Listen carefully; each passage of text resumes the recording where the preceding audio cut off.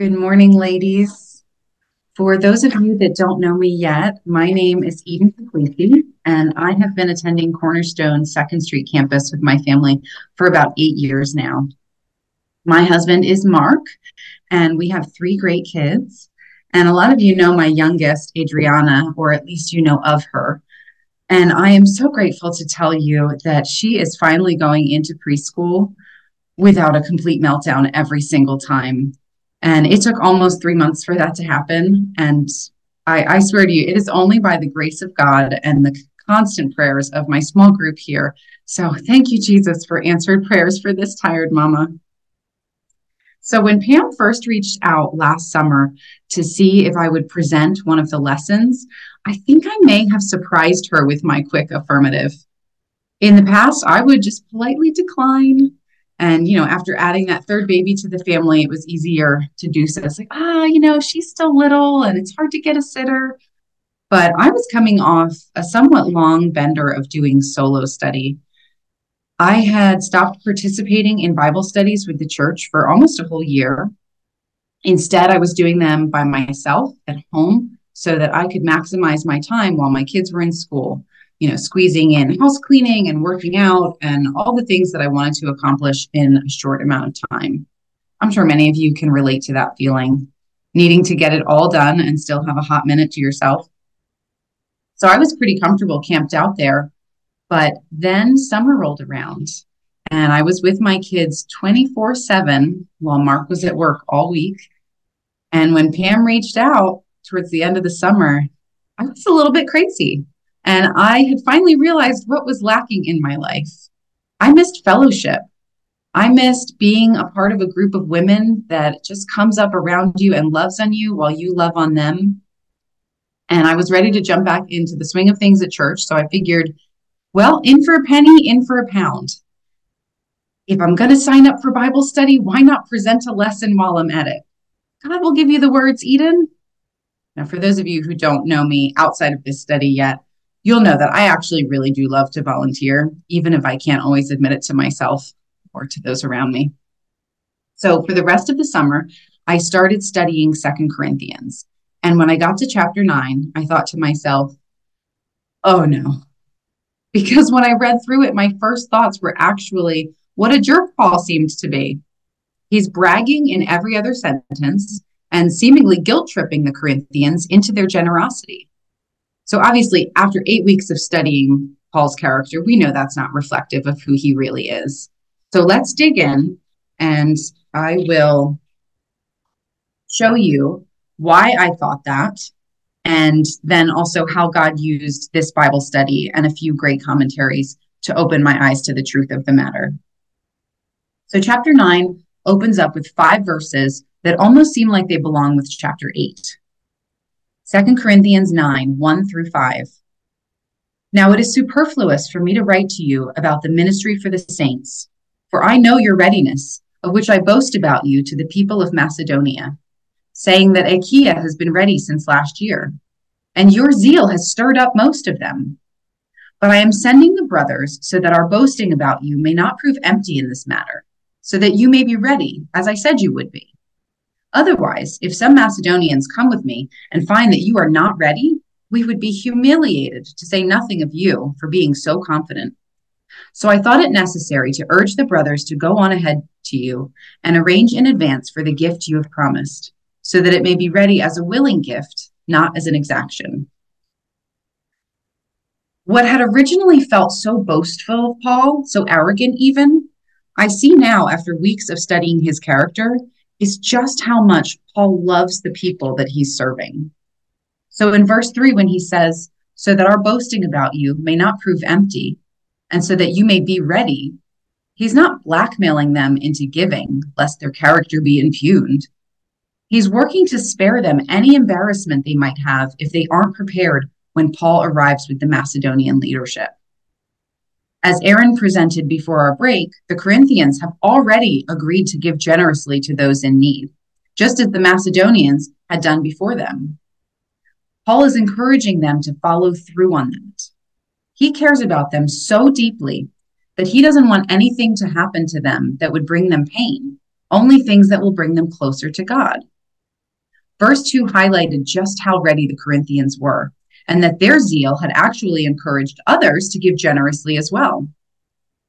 Verse 4 shows us again how Paul is working to spare the Corinthians any embarrassment that would ensue from them not being organized and ready to present their gift when Paul arrives.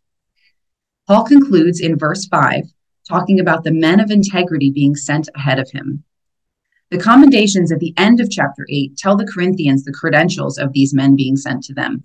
They are honorable, blameless, and appointed by other churches for their good standing in the Jewish communities that they serve.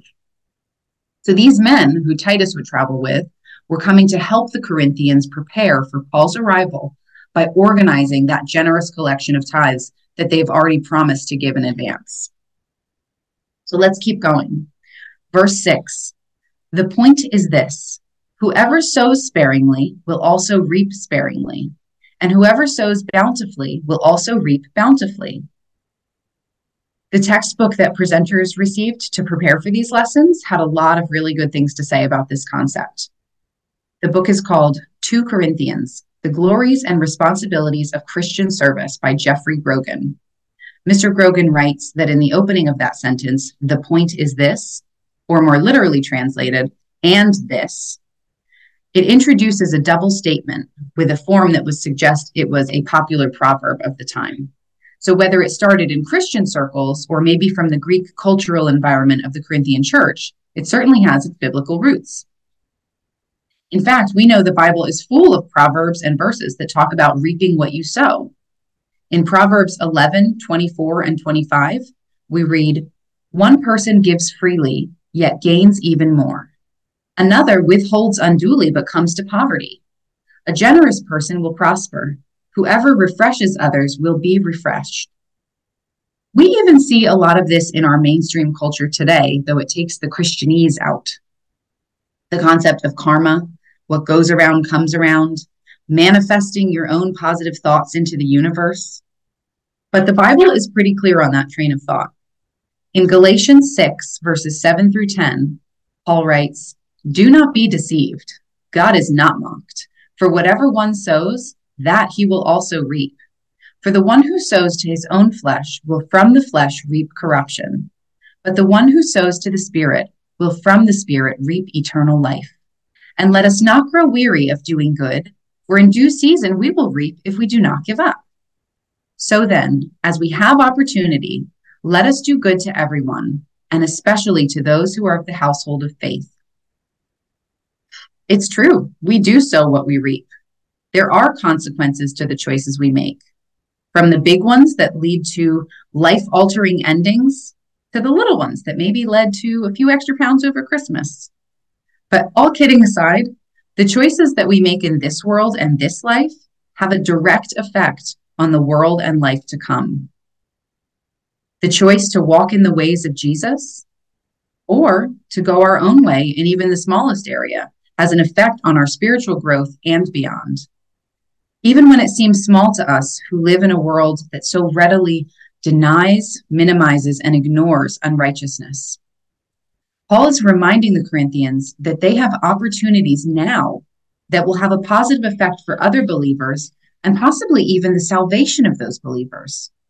So they can choose to be sparse in what they sow and how they contribute to the kingdom of Christ, or they can choose to give generously and therefore reap bountifully in the spoils of the kingdom to come.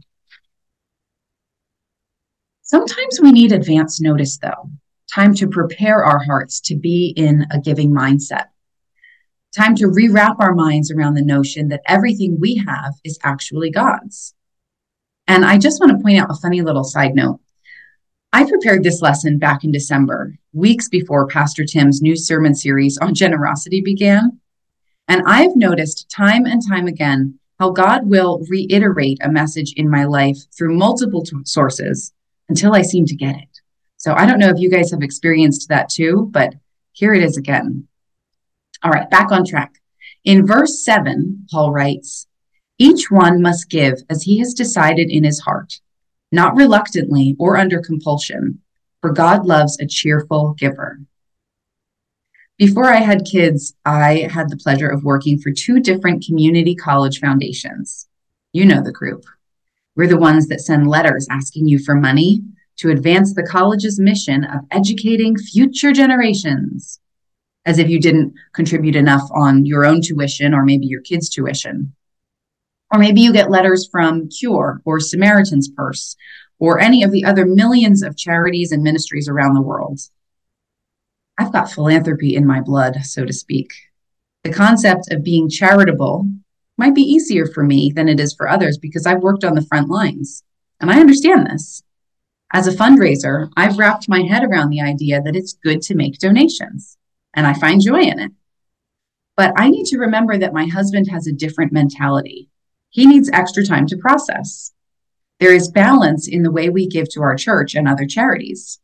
I'm generous, and he makes sure we're not destitute in retirement. No, I'm just kidding. Mark is very generous as well, but he provides the balance that our giving needs. When we make a contribution, it's done with a cheerful heart, and there is no resentment. Paul is saying that it's not a matter only of what we give, but the reason for our giving. He's not seeking to put pressure on the Corinthians to give. He hasn't been attempting to override their wills or dictate to them what they should do. Rather, he's trying to communicate to them that decisions about giving must come from the heart. Because in the end, that's what Jesus is most concerned with, our hearts.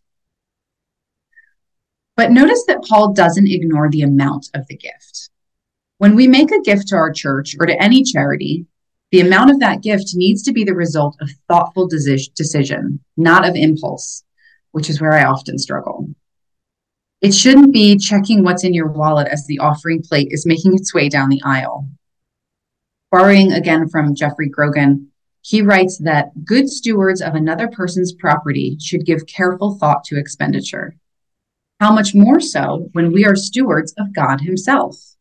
Giving should not be left to the whim of the moment, although this does not mean we cannot make an adjustment to our plans when some urgent need comes unexpectedly into view. I love Pastor Tim's analogy about holding your earthly riches in an open palm.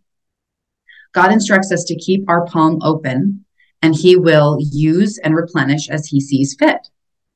But the moment we close our fist around our earthly possessions, taking the reins from God, so to speak, we're telling God that we've got his resources under control, and we don't need his input on how he thinks they should be used.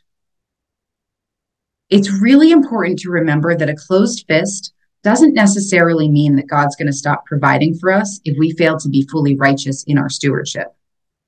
There are certainly enough examples in this world of the unrighteous having plenty of wealth. We see it every day. But in the end, we will all give an account before the throne and be judged accordingly to how we used the earthly riches that he blessed us with. There is a wonderful little book called Impossible Christianity. It's by Pastor Kevin DeYoung, and I did it last fall with my community group. And there's a chapter that talks about why following Jesus doesn't mean you have to change the world or be an expert in everything. Pastor DeYoung talks head on about the guilt that Christians often put on themselves regarding a variety of topics. And one chapter is dedicated solely to the so-called camel in the room. And it's taken from the parable of the rich man asking how to get into heaven from Matthew 19. Pastor DeYoung talks about the myth that a rich Christian has to feel guilty for being rich. And a first look at that Matthew 19 parable might have you believe that the rich aren't going to heaven unless they get rid of all their riches. But then he goes on to give so many examples from Luke and Acts of wealthy Christians who are getting it right. So for the sake of time, I'll let you poke around Matthew 19 in your own free time and in Luke and Acts as well to see the many examples and cautions that Luke gives. But before you go and say, but wait, I'm not rich, think about this. By most of the world's standards, everyone in this room is rich, even if it doesn't feel that way after the December credit card bill came in. The Corinthians were in the same boat. By most of the early world standards, they were wealthy. Paul is just reminding them that their hearts are in the right place and that their generosity is a sweet-smelling sacrifice to God. Pastor DeYoung also writes, but the early church had a wonderful communal spirit. Their pattern is a model for God's people. The church was fulfilling the ideal of the promised land in which there will be no poor among you, from Deuteronomy 15:4. He writes, radical generosity in the church is a sign of the inbreaking of the kingdom. When we share with our brothers and sisters in need, we demonstrate that God's promised reign and rule is taking root here and now. It's a little bit of heaven on earth. All right, let's dig back into verse 8. And God is able to make all grace abound to you, so that having all sufficiency in all things at all times, you may abound in every good work. In the very first chapter of this letter, Paul writes quite often about how God is the source of all good things for the Christian. He is the source of all blessing, yes, but he's also the source of all of the spiritual qualities in our lives. So not only does God love a cheerful giver, as we saw in verse 7, but he's also the one who made it possible for a giver to be generous in the first place. Verse 8 says, and God is able. He is able to make all grace abound to us. He is able to make us generous. He is able to impart moral qualities right into our hearts. And even though that's the case, that God is able to do all those things, our generosity still falls far short of God's generosity, because his generosity meant giving us his own son. After celebrating Christmas and having it so very fresh in mind, I'm reminded of Mary's words when the angel Gabriel told her that she would carry the Messiah. Her response in Luke 1:38 was this, behold, I am the servant of the Lord. Let it be to me according to your word. When I think about Mary's response to this news, this earth-shattering news that was about to change not only her life, but her entire family's as well, and her new husband's, and I think about how obedient she was, giving up her body and her soul to our sweet baby Jesus, I am ashamed at how I sometimes respond to the simple things that God requests of me. Perspective can be sobering. And then I think about the Corinthian church and their zeal for the Lord. They were willing to share from their excess to supply the needs of other suffering Christians. I want my life to look like that. I want to obediently keep my hand open so the Lord can use what he's blessed us with as he sees fit. I don't pretend to be a martyr because I think in a lot of ways my family is obedient in serving others, but I also want to keep my eyes open to ways that we can do even better. Did you notice that the word abound is written twice in that sentence? Every writer throughout all of history has words that they love and writing styles that they prefer, and Paul is no exception.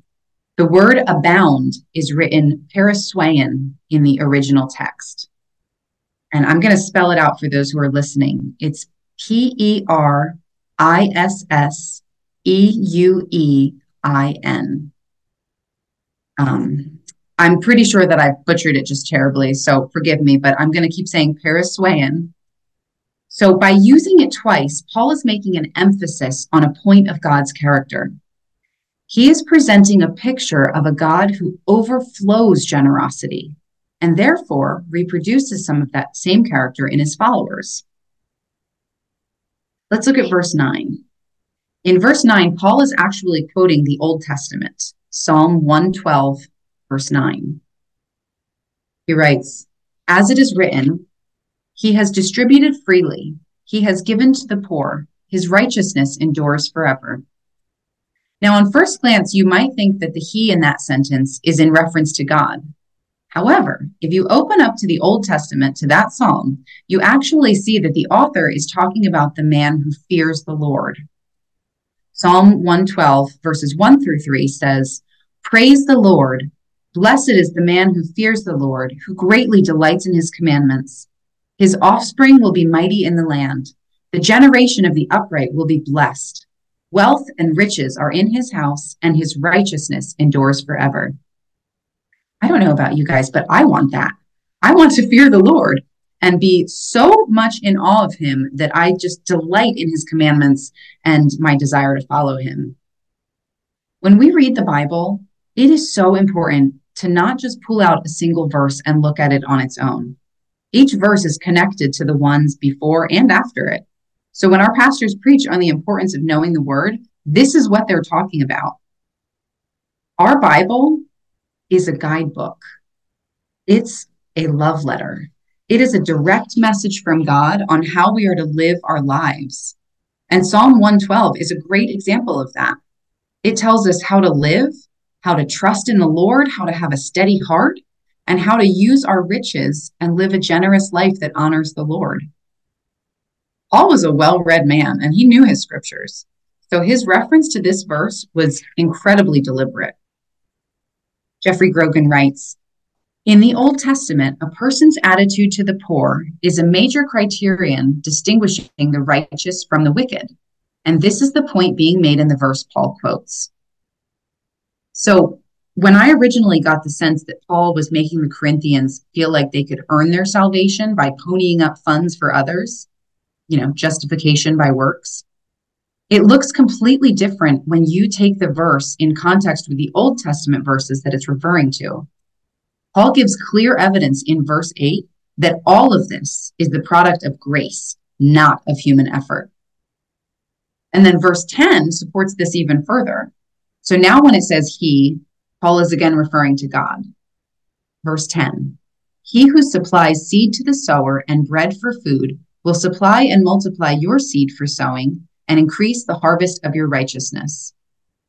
So again, whether we're sowing literal or spiritual seeds, it's God who generously provides the materials needed and decides the outcome.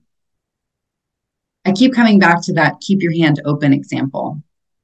My ESV study Bible had a great note on verse 10 that says, the promise that God will increase the harvest should not be understood in material terms, but in terms of increasing our righteousness.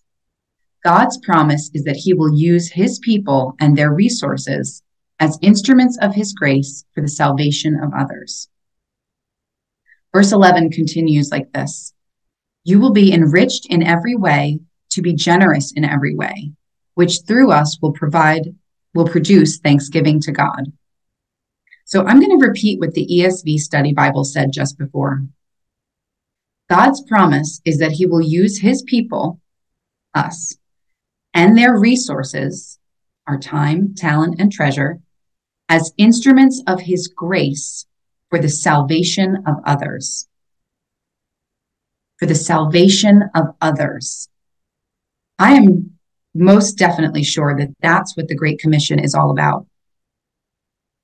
And I think that's what Paul is trying to convey to the Corinthians in his letters. They have the opportunity to be generous in every way by the grace of God through his power, not their own, to increase their righteousness in his eyes and to encourage others into the kingdom of salvation with them, all of which would bring glory to God. And all of this brought Paul to a state of thanksgiving. Let's finish it out with verses 12 through 15. Verse 12. For the ministry of this service is not only supplying the needs of the saints, but is also overflowing, abounding, in many thanksgivings to God. Overflowing is the same word used in the beginning of the chapter, abounding, periswein. The Corinthians were supplying the needs of the Jerusalem Christians, people they had never met. And those Jerusalem Christians would in turn have hearts overflowing in thanksgiving to God. Verse 13, by their approval of this service, they will glorify God because of your submission that comes from your confession of the gospel of Christ and the generosity of your contribution for them and for all others, while they long for you and pray for you because of the surpassing grace of God upon you. Genuine faith always manifests itself through obedience and love. When we are obedient to God in how he calls us to live and give, we are visibly demonstrating the gospel of Christ. Generosity, when motivated by a divine purity, is a manifestation of love. Paul's call to the Corinthians to support the ministry in Jerusalem was met with a beautiful, resounding yes. They were obedient and loving. And in return, Paul reminded them of the glory that this would bring to God. 2 Corinthians 9, verse 15. Thanks be to God for his inexpressible gift. Thank you, ladies.